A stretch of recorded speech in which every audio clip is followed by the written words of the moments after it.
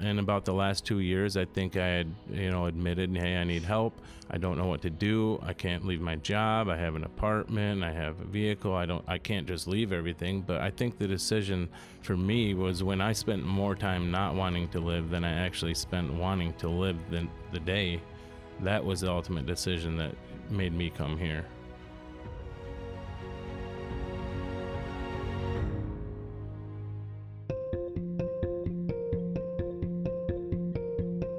Hi, and welcome. It's another episode of Casting Light, Stories of Recovery and Hope. True stories of recovery and hope that happen right here inside Guiding Light. Guiding Light is in Grand Rapids, Michigan. That's where we are recording this episode number 39. And my name is Phil Tower. It's really been a true honor and pleasure to be with you in every one of these episodes of Casting Light. We want to also thank the generous and anonymous donor. Thank you for making this episode possible. Your donations make the recovery program here possible at Guiding Light, and most importantly, make all of the outreach here happen.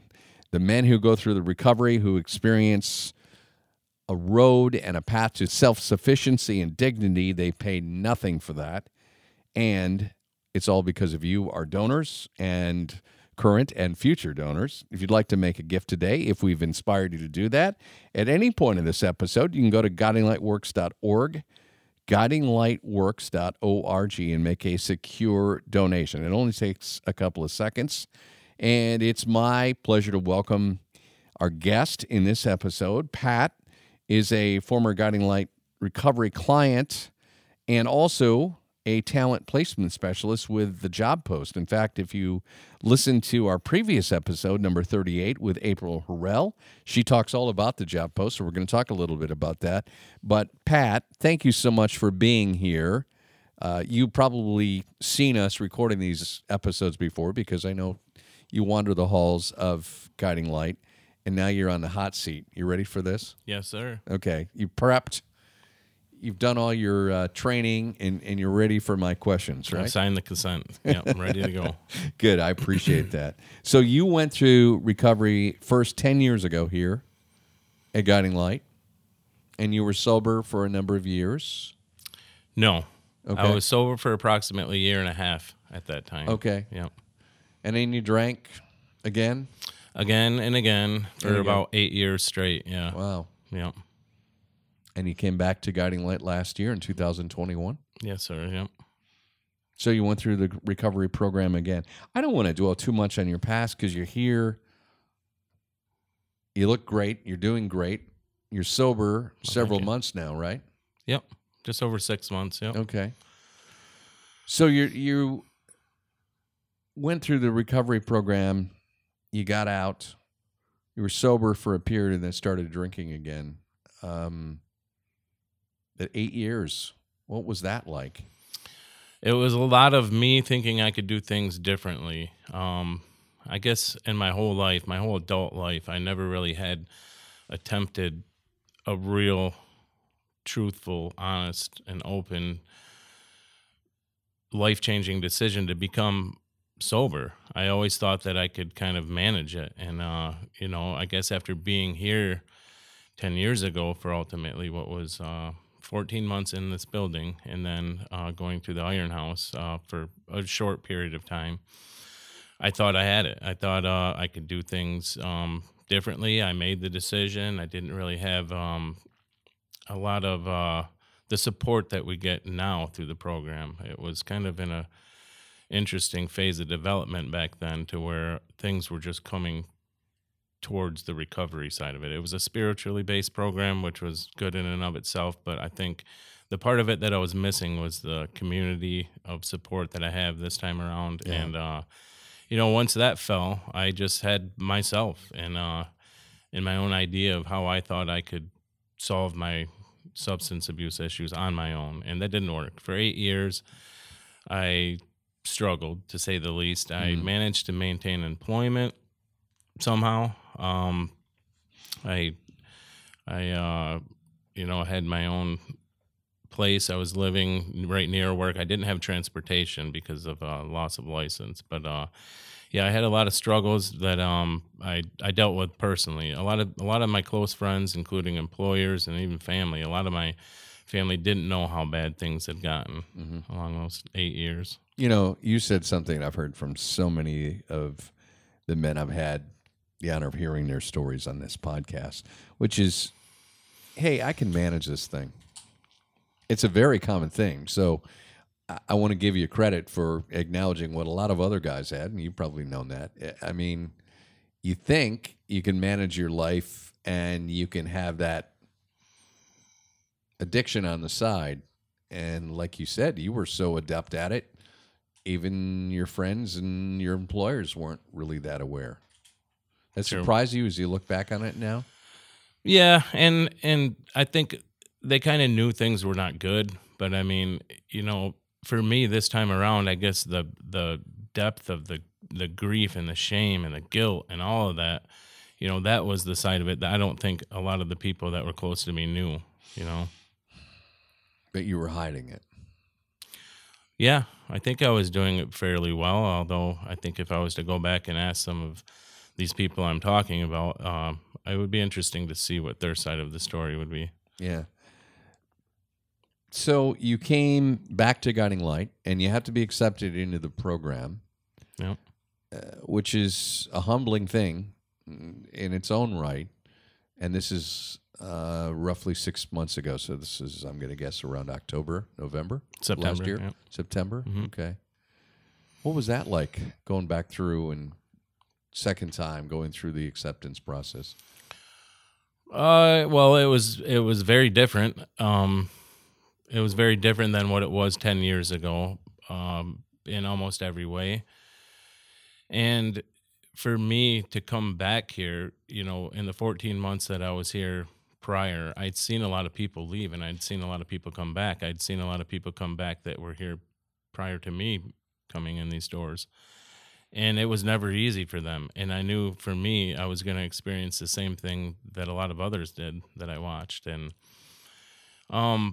I guess it's kind of the same feeling of probably anybody that experiences a relapse after a certain time of sobriety, and it's a lot of guilt. I can't say that anybody here didn't welcome me with open arms. I knew some people from years ago, and being in touch with some people that have been surrounded in the Guiding Light program. So it wasn't like I was coming in and meeting strangers. It was the whole, here I am. I'm admitting I can't do this on my own again. But that's a good thing, too, because Yeah. it got you sober again. Was there a point that drove you to wake up one day and say, okay, I got to go back to Guiding Light? Yeah, and that being said, I mean, I had made half attempts, I guess. I could best describe them at reaching out to certain individuals here. And about the last 2 years, I think I had, admitted, hey, I need help. I don't know what to do. I can't leave my job. I have an apartment. I have a vehicle. I can't just leave everything. But I think the decision for me was when I spent more time not wanting to live than I actually spent wanting to live the day. That was the ultimate decision that made me come here. I finally decided that, anything that I have outside of my sobriety isn't going to be worth anything because it'll be lost eventually anyways. Yeah. That's pretty good wisdom for you to realize. And a lot of men don't realize that, and they just keep on drinking. They keep on going. A lot of people do. And I am going to be rooting for you every step of the way. I know this is not an easy journey. And I'm glad you are here. I think the other thing that is so important for people to understand is that there are men who do go through the recovery program here twice, and they are accepted. That camaraderie that you talked about, that wasn't there the first time around. Now you've experienced that, and you've been here roughly 6 months, Pat. Did you notice something was different from the first time around? Was it a few days in, a few weeks in? How did that go? I did. There wasn't a lot of people here when I first came through these doors. I think some of it had to do with COVID related reasons, Hmm. but even the 10 or 12 people that were here, it was more of a close knit family, and it was centered around recovery. That was the big difference. Not only was it the camaraderie and the people that were here, it was centered around recovery this time around, and that was something that I really liked and I continued to like. And do you have a favorite part of that recovery routine that you've really come to appreciate? Uh, I guess the favorite part for me would be, well, I have multiple favorite parts, I guess. The That's exercise okay. part of it is something that I always look forward to. And also going to the meetings. I mean, that wasn't something that was even offered 10 years ago, believe it or not. I mean, Yeah. it was that big of a difference. The AA meetings The you're AA talking meetings, about. yep. Yeah. Yeah. Yep. Yeah. And I've spoken to men on this podcast who've gone for 25 straight years, and they talk about how important that is. Sure. Yeah. And that's been a key thing for you as well. Sure. Yeah. Yeah. And to hear from the other men, that's also a big part of this. By the way, we're speaking with Pat. He is a former Guiding Light recovery client going through the program now for a second time. He's also a talent placement specialist at the job post. So when did that happen? And talk about how you got involved with the job post. Well, this time around, let me back up a little bit on that first. So Sure. when I came in here, I kind of thought that I had things still figured out. That's just one of my character defects. I thought I would just go through the program, Yeah. you know, take advantage of everything that was thrown my way, but I had kind of worked it out with my employer to where I was most likely going to go back working, after things had kind of gotten to an end here. I was going to go back. Well, it was somewhere right around Christmas time that which is about 4 months ago now, that I was approached and the position was offered, and I got to be honest, it didn't sound like something that I would like to do. However, I felt really grateful that they even considered asking me. Sure. So I offered to do some job shadowing through my current bosses now, and the job itself was a lot more interesting than I thought it would be. Mm-hmm. And I really like the side of the job where I am now in a position to help people that are in need. And Yeah. that part of the job was the best part for me. I thought, going into it, this is a staffing agency. What are the long-term goals of this? Is it really a need? Is this just something that they're trying to offer to help me? But I think it's quite the opposite. I think it's a job that has great potential, and I think, the aspect of helping others is something that I've never had an opportunity to do before, at least not with the employment side of it. And Yeah. I really like that part of the job. The job post is, I kind of like to characterize it as a staffing agency, a placement agency with a heart and a lot of grace. Sure. Huge side of that. And you see that as a talent placement specialist. You see that with the people you work with. As April from the job post said in a previous episode, and these are people with, they've done some messy in their lives. They've served time. Sure. They are the kind of people that not a lot of employers want to have on their team, which is really unfortunate because they end up being some of the most valuable team members they'll ever have. Sure. Yeah. And you probably know that, and you see that. I mean, I'm so glad to hear you didn't, you were honest about this, Pat. You said, I wasn't sure I was going to want the job, but Yeah. it kind of grew on you, didn't It has. I've only been there for just over 2 months now, and I guess my biggest downfall is I just want to help everybody. And unfortunately, I keep being told, this isn't something that we can do for everybody. Mm-hmm. I'm learning along the way, but that's definitely by far the biggest part of the job that I like. Every day I have an opportunity to help others that want to help themselves now. So how do you hear from these people? They just reach out to the job post, and then you get assigned to help them find a job? Is that how it works? Yes, sir. So because of COVID-related restrictions, we were unable to have walk-ins for quite some time. I think I heard somewhere around a year. I could be wrong on that, but Since I've started in the position I'm currently in, we have reopened the doors for walk-ins. So outside of our location here at 255 Division, we have a sign. And from word of mouth and just people walking by, we have quite a number of people that just walk in now. Outside of that, we do have the online application process, and that gets submitted through the phone or tablet or computer. And then we then reach out to them via the phone and do somewhat of a phone interview, then invite them in our doors to do an in-person interview. Yeah. That's got to be nice to see people again. It is, yeah. I can't imagine how it was done without any face-to-face contact and what the risks involved with that would have been like. And do you get much communication from them once they've been placed? Do you continue to hear from them? I personally don't. We have another new position in the job post itself too, as a retention specialist.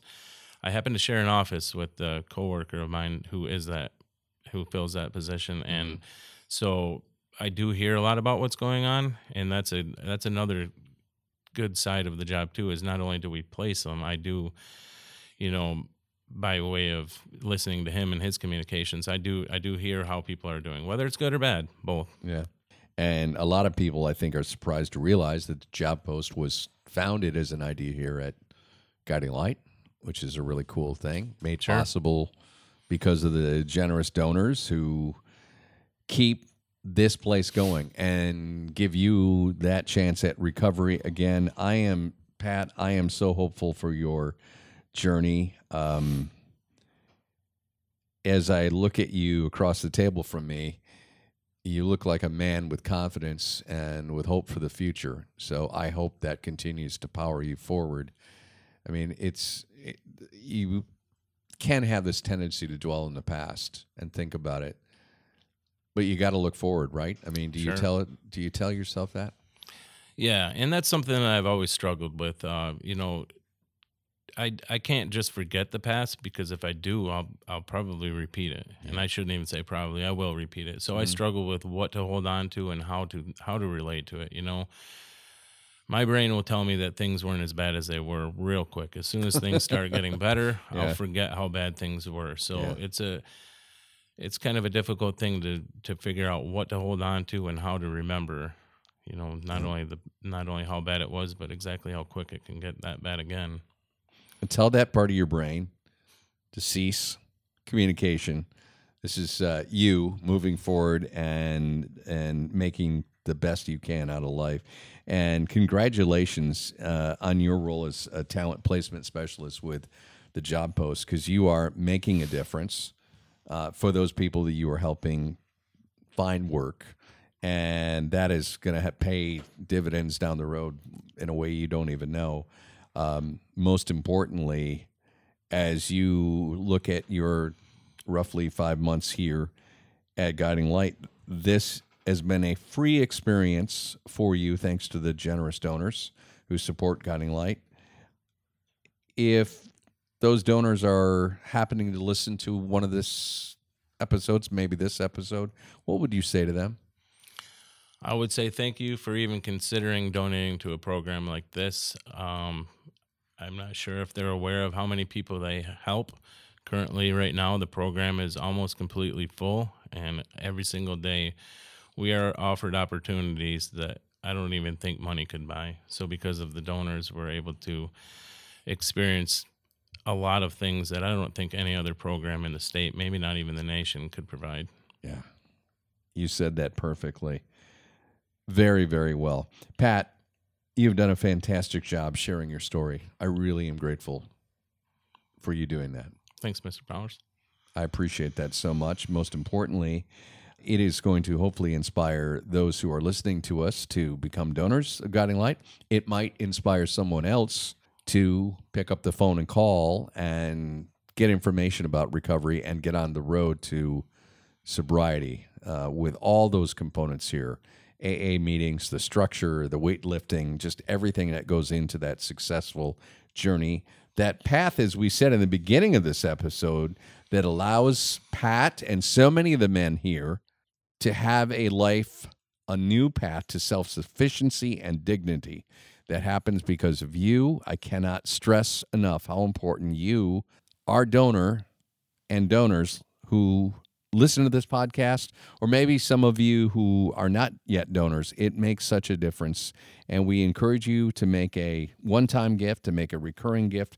Whatever way it works for you, it is going to pay dividends in the long run in ways you cannot even imagine. You can go to guidinglightworks.org to make a secure donation.